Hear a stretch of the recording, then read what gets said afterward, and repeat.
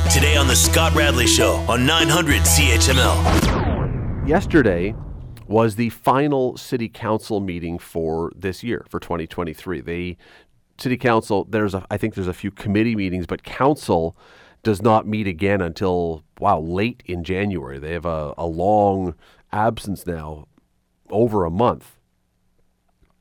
And during the meeting yesterday, at one point, the issue was brought up. I can't even remember which councillor now was talking about it. Complimenting this new council, because this was the end of the first year, really, the first full year for this new council, 10 new members, complimenting this council on its work and on the work it's done over the last year.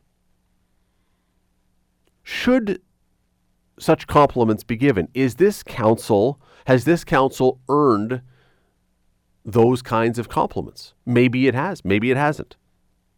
Let me bring in Vito Sgro. He is a guy who has run for office both locally and provincially.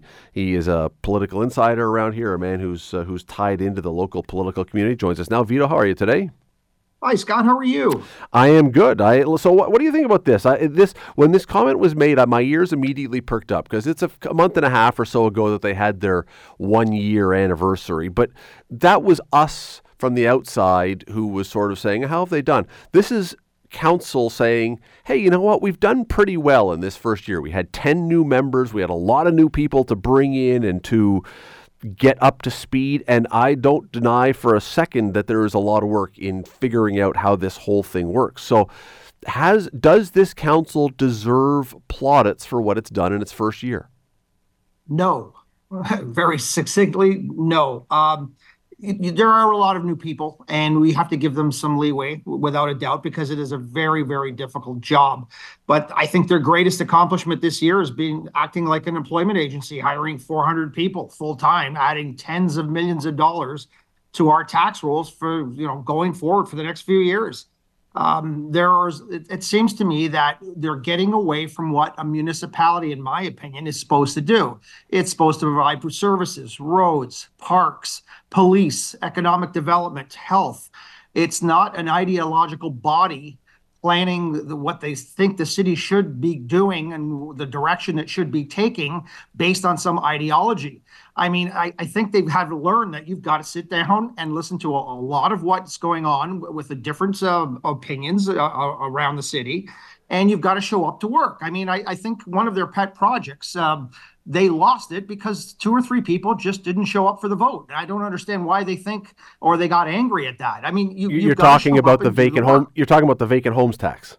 Yes, a completely useless program that has not worked anywhere across the country. And thank God, Councillor Jackson brought that up for a separate vote, which I don't think he did on purpose to have it defeated. He just wanted, I think, the rest of the city to know that he would want to vote against it. But yes, that's what I'm talking about. Is this not though? So you have not been unclear about your position on this, but is there any surprise though of what this council is? This is the people vote. The people can't be wrong because they vote. Is this not exactly the council that we expected when they were elected? I'm not sure that I'm seeing a lot here that I would have predicted not to be the case. I agree with you there. I can't speak for everyone who voted, obviously, but I can tell you my experience going to those meetings in Ward 2 about the tiny homes. That's not what they wanted. And there was a supreme pushback. And a lot of those people I spoke to, they voted for change. They voted for that councillor. They didn't vote to have what happened to or what was going to happen to their neighborhood happen. So did they think they knew it was going to happen? Probably not. To a lot of us who watch this a lot, like myself and yourself, we probably are not surprised by a lot of this. I just wish we'd go back to what cities are supposed to do. It's not a left or a right issue. It's a right and wrong issue. We still have the worst roads. We still have water problems. We still have problems with parks. We have homelessness. We have so many problems that I don't think they're dealing with. We were talking about the homeless in the tents and everything, the encampments for months. Has anyone checked to see if the city's hundreds of empty units have been started on to be usable for people who need these things? I don't think so. they're not focusing on what they're been elected to do, in my opinion. Vito, we're talking about the 1 year, the end of the last council meeting for the year, and you can call it self-congratulations among councillors. I mean, I think it was just a comment that said, "Hey, we had a good year, whether we agree or not, whether people agree or not. That's fine." I mean, and those councillors are entitled to their thought on how they did. You've made clear that you would not necessarily agree. Is there anybody? There were 10 new councillors that came on, including the mayor, 10 new members around that council table, 6 returnees. Of those 16, are there any that have impressed you? He surprised me, and I'm very impressed with Jeff Beattie. Jeff Beattie, sorry. Yeah, go ahead. Yep. And I never met him, never spoken to him. I had a different impression, and shame on me for that, on the way he was going to be. But he's been very thoughtful in his process. He's not afraid to say, well, maybe I don't know, maybe I need some more information. I'm impressed by that. Matt Francis is another one I'm very impressed with. Now I think fiscally we're along the same lines, to be fair. But those two of the new are I think the way we should go in terms of councillors. What about the idea? I mean, and we don't control this. It's an election. The people choose, as we said a moment ago. But it was very unusual to have 10 new councillors come in. I mean, as I say, there's 16. 10 of them were new. If you had your choice, we don't live in this kind of system where you get to or I get to pick. But if you had your choice, would you like the idea someday down the road to have 10 new councillors again? Would you like to have all of them new sometime, or is that too many all at once to try and to bring in? There's some cities in the United States that I think do a very interesting process. They stagger their elections. So they have one every year. Most of the terms are 3 years, and they don't have as many politicians. A city this size would only have about 5 or 6 councillors. But every year they have elections for 2. So you never get a completely new group of people all by themselves in one term. And that's an interesting idea we should probably take a look at, because you could have new councillors, but they're not going to be 6 new councillors all at once or 10 new councillors all at once. There's a learning curve. And, sometimes I listen back to when you've graciously allowed me to be on your show. And I think, I'm sounding a little too negative, and I don't want to be that way. I'm getting fed up with what's going on in the city, not just in the last year. I mean, in the last 5 to 10 years, at least. We all hear that Hamilton has this magnificent potential, and it's true, but we're never reaching it. We just get in the way of ourselves. And again, we should stick to what we should be doing as a city, promoting ourselves, building roads, parks, public health, economic development, all the other issues. That's not what a city's supposed to do. You can go to your MP to deal with ideological issues that are unfortunately troubling the world right now. We keep missing our reaching our top potential, and that's what gets me into this mood. I just want us to reach what we can do, because this city, I've traveled a lot.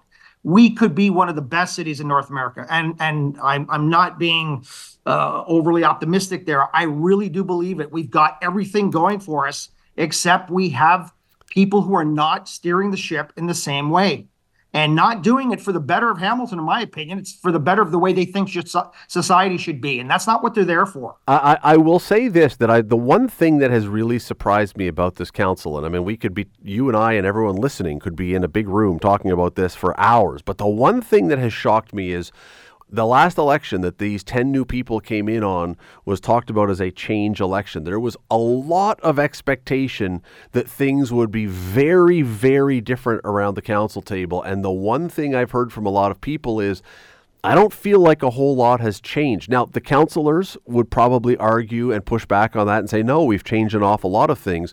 But big picture, big, broad strokes, I think a lot of people look and say, what has changed? I agree with you 100%. We're missing the boat. We're missing easily hit home runs And I don't know why. I mean, the people are new, but the problems stay the same. I mean, again, we have housing problems. We have infrastructure problems. We have economic development problems.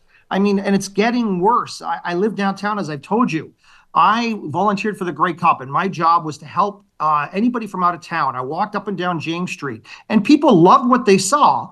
I was a little worried about the Eaton Center or the City Center, whatever they call it now, which is now going to take another 10 years minimum to have anything happen. It's graffiti filled and vandalized. Well, I don't know who cleaned it before the Grey Cup came, but it was all cleaned up nicely, and then now it's back to what it was before. We need proper policing. It's just the essentials to make this city run properly. That's what we need. That's what we need councillors to do. To be fair, though, if we're pointing at the fact that there have not been big, overwhelming, noticeable changes, does that actually put the finger of blame at this council or these councillors, or does that suggest it's really, really, really hard for a council to change anything because the way things are set up doesn't allow for that? No, I don't agree with that. Why does Mississauga work? You know, why does Kitchener-Waterloo work? I mean, they've got their problems, don't get me wrong, but why are they working? There are examples after examples after examples. The priority should be for the benefit of the city, not some ideology or anything else. I think we could get there. We could be one of the top cities in this country, without a doubt.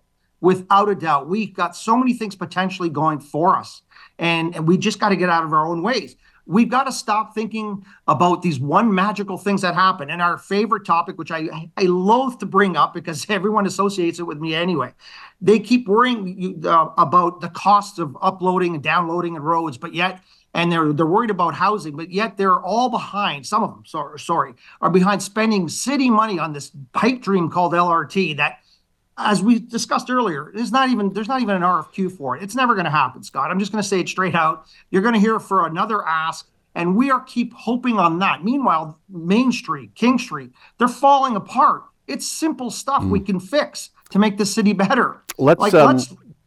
And look, I you're right that people do associate that probably with you, fairly or unfairly. That was a major plank of your mayoral campaign, so we know fair. that. It's a fair assessment. We got to run. But one thing very quickly, one thing that I do think that we can, and I think that, you know, if we were to sit down and go through it, I think we can find more than one. But one thing for sure, I think we can point to that this council has done better is that there has not been as much of the screaming and yelling and anger and stuff going on in council meetings. I applaud them for that. However, the question that I follow that with is, does anybody really care about that? It's a success, but I do wonder how many people that really matters to, because I don't know how many people are really tuning in and watching council. They're going to pay attention when it really directly affects them. Something's happening in my neighborhood. I just got my property tax bill. And again, I hope you're kind enough to ask me on your show when that happens, because then you're going to see anger. Yeah, it's again, I do give credit that they have been very well behaved by and large for the most part around the council table. It's just, it seems like it's a smaller victory because I'm with you. I don't know how many people really, really, really care about that kind of thing. It's nice that they're behaving, but there's other things I think that a lot of people are a little more concerned about. And we will talk about that again down the road. Vito Sgro, appreciate you coming on. Thanks for doing this as always. Thanks a lot, Scott. You're listening to the Scott Radley Show podcast on 900 CHML. There's a long list of great Christmas movies that we watch every year. It's just part of the whole procedure that we settle in and grab some eggnog or whatever else. And, well, let me give you a list. This is from Entertainment Weekly. And this was their top 20 Christmas movies of all time. You tell me if you agree with this one. Number 20, The Santa Claus. Number 19, Gremlins, which I don't even remember as a Christmas movie, but okay. Number 18, way too low, National Lampoon's Christmas Vacation. That should have been number 1.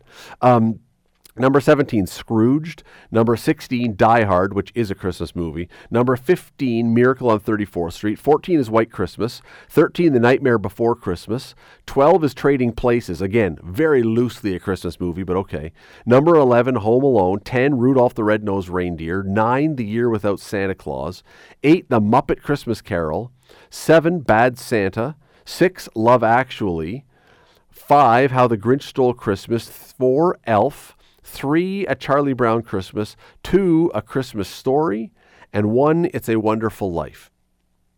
Now, of those 20, the one thing to me that stands out is the newest one, the most recent one, is about 20 years old.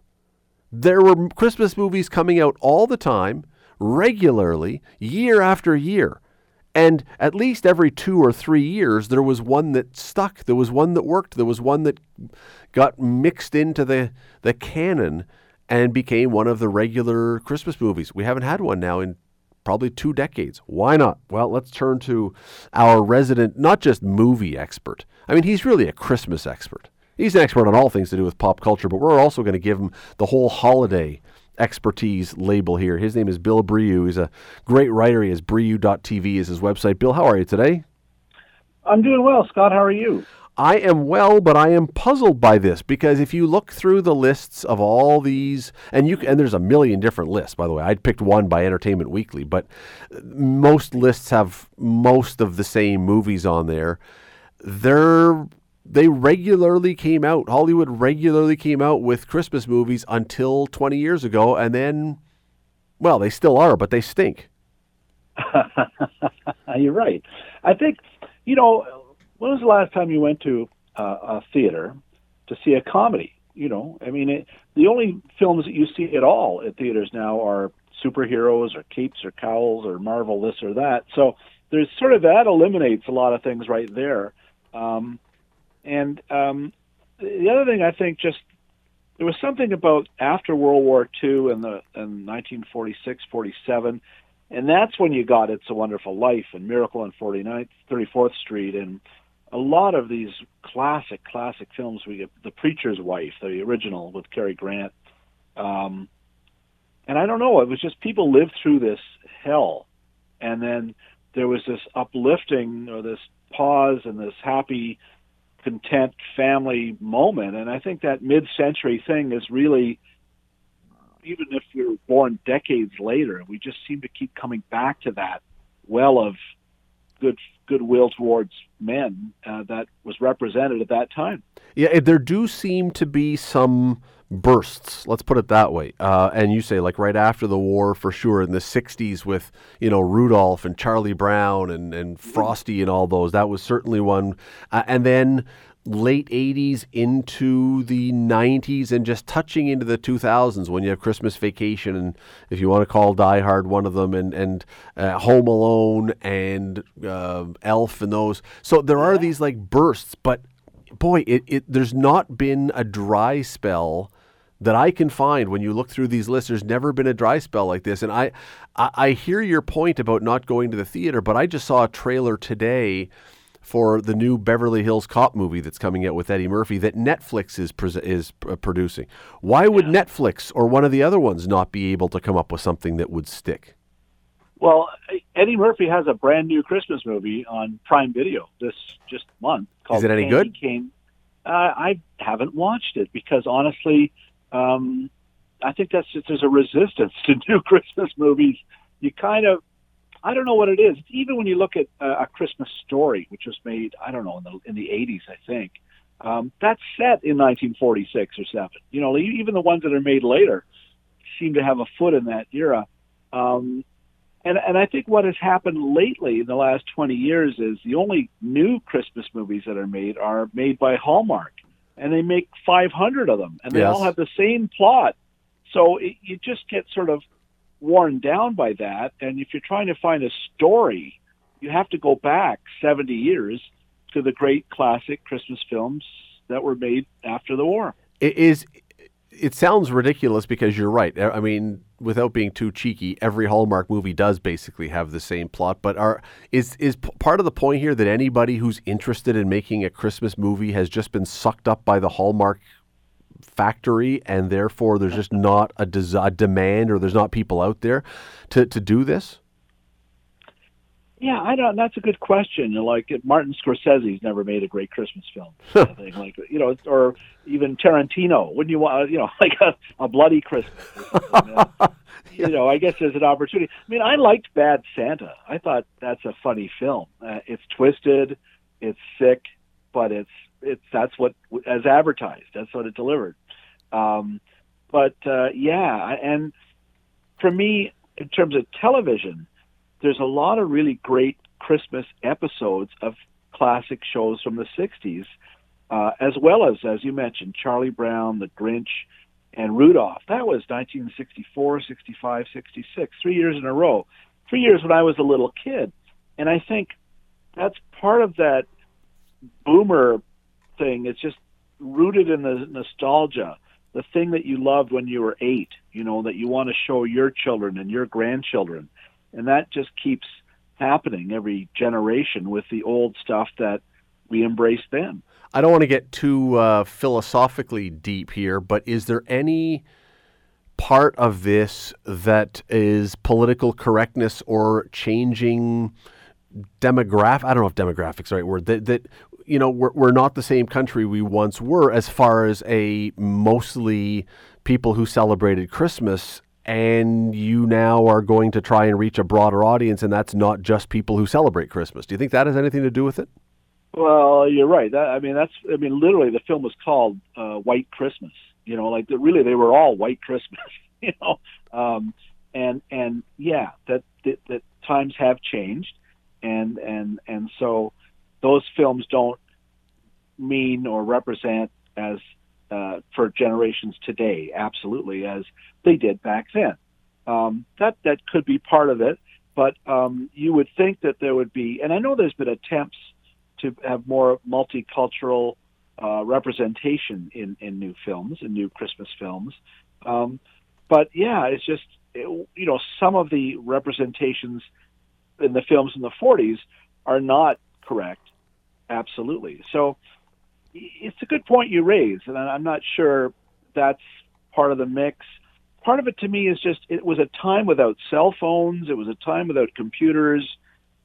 Storytelling was different back then and better in some ways because people had to actually talk to each other. Yeah, face to face, it's so interesting to me with all of these, and you're bang on, but the one, like our family's number one Christmas movie tradition, everyone's going to have their own, is Christmas Vacation. Every year we get together and watch Christmas Vacation. And I remember the story that John Hughes, who wrote it, I don't know if everyone knows that John Hughes from like all those teen movies wrote this, and apparently wrote it in like a weekend. He just banged it out over the span of a couple days. And yeah, you do wonder if there were more distractions on everything if that happens. I mean, even for the screenwriters, I mean, for someone like him, by that point, I would say he had the credibility and the box office success and everything else that he could get away with putting together a movie like this, and they would do it. Who's the person now? Who's the director now or the film writer now who could simply show up at the studio and go, "You're making my Christmas movie," and they're going to do it? I don't know. Yeah, well, and he, even Uncle Buck is a U.S. Thanksgiving ritual now. Planes, trains, and automobiles. Planes, trains, absolutely. In fact, even more so because he's trying to get home for Thanksgiving. So those, he was a savvy filmmaker, director, because he created films that were evergreens that have played for 30 years every year around those occasions. And yeah, we're just not seeing that kind of thing because, the thing is, the occasions are broken down too. It's just a different time, and as you say, it's a broader spectrum of things that are celebrated.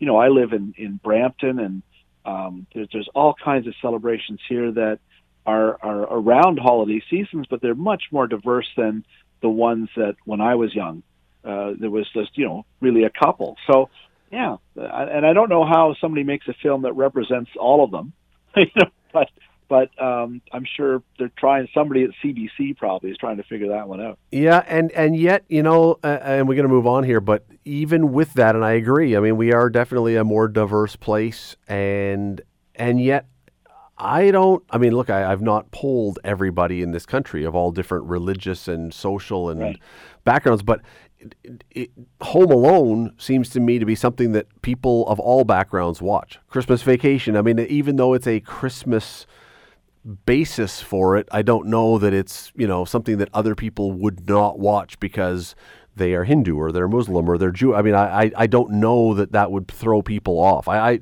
Anyway, I don't know. It seems those movies will stand up no matter who's watching. Scott, if John Candy or Catherine O'Hara are in it, I'm watching it no matter what celebration, what festival, whatever it is. And I think that's part of it. It's like same with the great actors from back. Barbara Stanwyck, if she's in a Christmas movie, you got to watch her with Fred MacMurray in Remember the Night, even if you've never seen that film, 1940. It's heartbreaking and just an incredible story. And I think that's the missing element in a lot of the new Christmas films.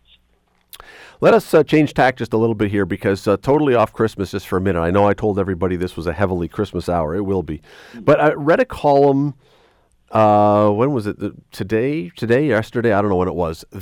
And it was an interesting suggestion. It was news anchors on TV are going to be the first AI generated people that we are going to see all the time. The suggestion is, you know what? Networks pay an awful lot of money to have a pretty person reading the news to us, and ultimately it doesn't really matter who's reading the news to us. Nobody is Walter Cronkite anymore. And the suggestion is, you know what? We are going to see AI producing the people who are reading us the news shortly. Do you think that could actually be the case? Yeah, I do. But I just think that fewer of us, less people get their news from watching a newscast on TV. Like literally when you wake up, you look at your phone, there's 15 headlines, even in Canada where they're sort of not supposed to be, that because of the bill that was, the Parliament had this dispute with Meta and everything else. But you still get your news so many other ways now. And sure, I think that you're going to see, I know the newscast ratings are down across the board in Canada, in the United States, for network news. I guess, but I'm just not sure how that would work. To me, it sounds like a Simpsons episode. Yeah, do you think it would affect credibility, or do you think people would care? Or do you think people might even tune in more now to see who the person is that pops up today? They might be more credible, a robot, than an anchor at Fox News or CNN. Like everything is so polarized and point of view now that you're always suspicious you're not really getting the news, that it has some sort of bias, and depending where you're watching, you kind of adjust your expectations. And maybe, but I mean, I just think the AI would have a bias. There'd be a bias app that Fox would load into their anchor. I don't think it's going to help. Well, no, but I think you're onto something though, because look, we now, because of social media, it takes one tweet or Instagram post from someone who is an anchor who makes a comment that betrays some kind of a political position or philosophical position, and they are then colored with that forever. That is now who they are, and from that moment on, like I would actually suggest that news anchors who are trying to be objective should put social media away completely and just don't even give the chance for people to decide who they really are. Just read the news. But this would take that out of the mix. They could be an entirely objective AI, whatever you want to call it, and it wouldn't have that built in necessarily. Yeah, like these guys like Walter Cronkite or Dan Rather, they didn't have to deal with any of this. There was nobody tweeting at them back then. Cronkite could, he was a reporter during World War II, like, Edward R. Murrow. These guys could go out and drink and then go do the news. It was just different. And I do think that, it's very difficult now. Walter Cronkite could not be Walter Cronkite today. There is no way that, because he would have showed up at some kind of meeting or event that was left-wing or right-wing. He would have said something on Twitter that someone interpreted one way. Walter Cronkite would not have been Walter Cronkite in 2023. No, I don't think so. And I was at a press event in LA with other TV critics, and Dan Rather was there. And this is maybe 15 years ago, about that, I guess. Anyway, it was more recent, because Trump was already making noise that he was going to run for president. And I saw Rather, and I said, I bet you're glad you're not doing the news every night now. You probably couldn't keep a straight face. And he looked at my name tag, and it was Toronto Sun at the time.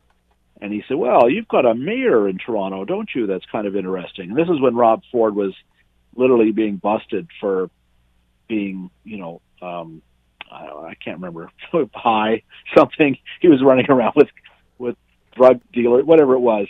But, I just remember having being called out on it by Dan Rather, and he was still pretty, snappy in retirement. So, but I don't know how they would deal with. You're right. It's a blessing for them that they didn't have to deal with all the tweets that they would get. Absolutely. We got to run. But Bill Brioux, we were talking about Christmas stuff before, and, they may not be making it the same now, but back in the 60s, not only movies, but TV, and you are going to be at the Westdale Theatre again. You've made a new career of this, which is fantastic, but you're going to be at the Westdale Theatre with something about this. Tell us about it. Yeah, thanks, Scott. It's we're doing a screening on Wednesday, December 20th at 1 p.m. It's a matinee. And I've done about 5 or 6 of these at Westdale now, where I bring a 16-millimeter projector. And some people might remember this in high school. They would bring the projector out and show films. I've been collecting films all my life, and I've got Christmas episodes of The Dick Van Dyke Show and Bewitched Show, talking about classic Christmas shows. And we're going to be projecting them on the big screen at Westdale. We're going to have like a TV retro party. We're going to have trivia questions. We got good prizes. There's a Paramount Plus, a year-long subscription to them, and a leg lamp from Retro Festive. Nice. All kinds of goodies. So, yeah, come on out. It'll be fun, and we'll see some classic TV Christmas episodes on December 20th at the Westdale. That is Bill Brioux. You can see him there. You can go to the Westdale, thewestdale.ca, and you can find it. Bill, always appreciate having you on. Thanks for doing this. My pleasure, Scott. The Scott Radley Show. Weekday evenings from 6 to 8 on 900 CHML. The Scott Radley Show podcast is available on Apple Podcast, Google Podcast, and wherever you get your podcasts. I'm Scott Radley. Thanks again for listening, and do not forget to subscribe to this podcast. It is free. You will never miss an episode, and also be sure you rate us and review us. Whatever you think of us, we'll take it. Thanks for listening.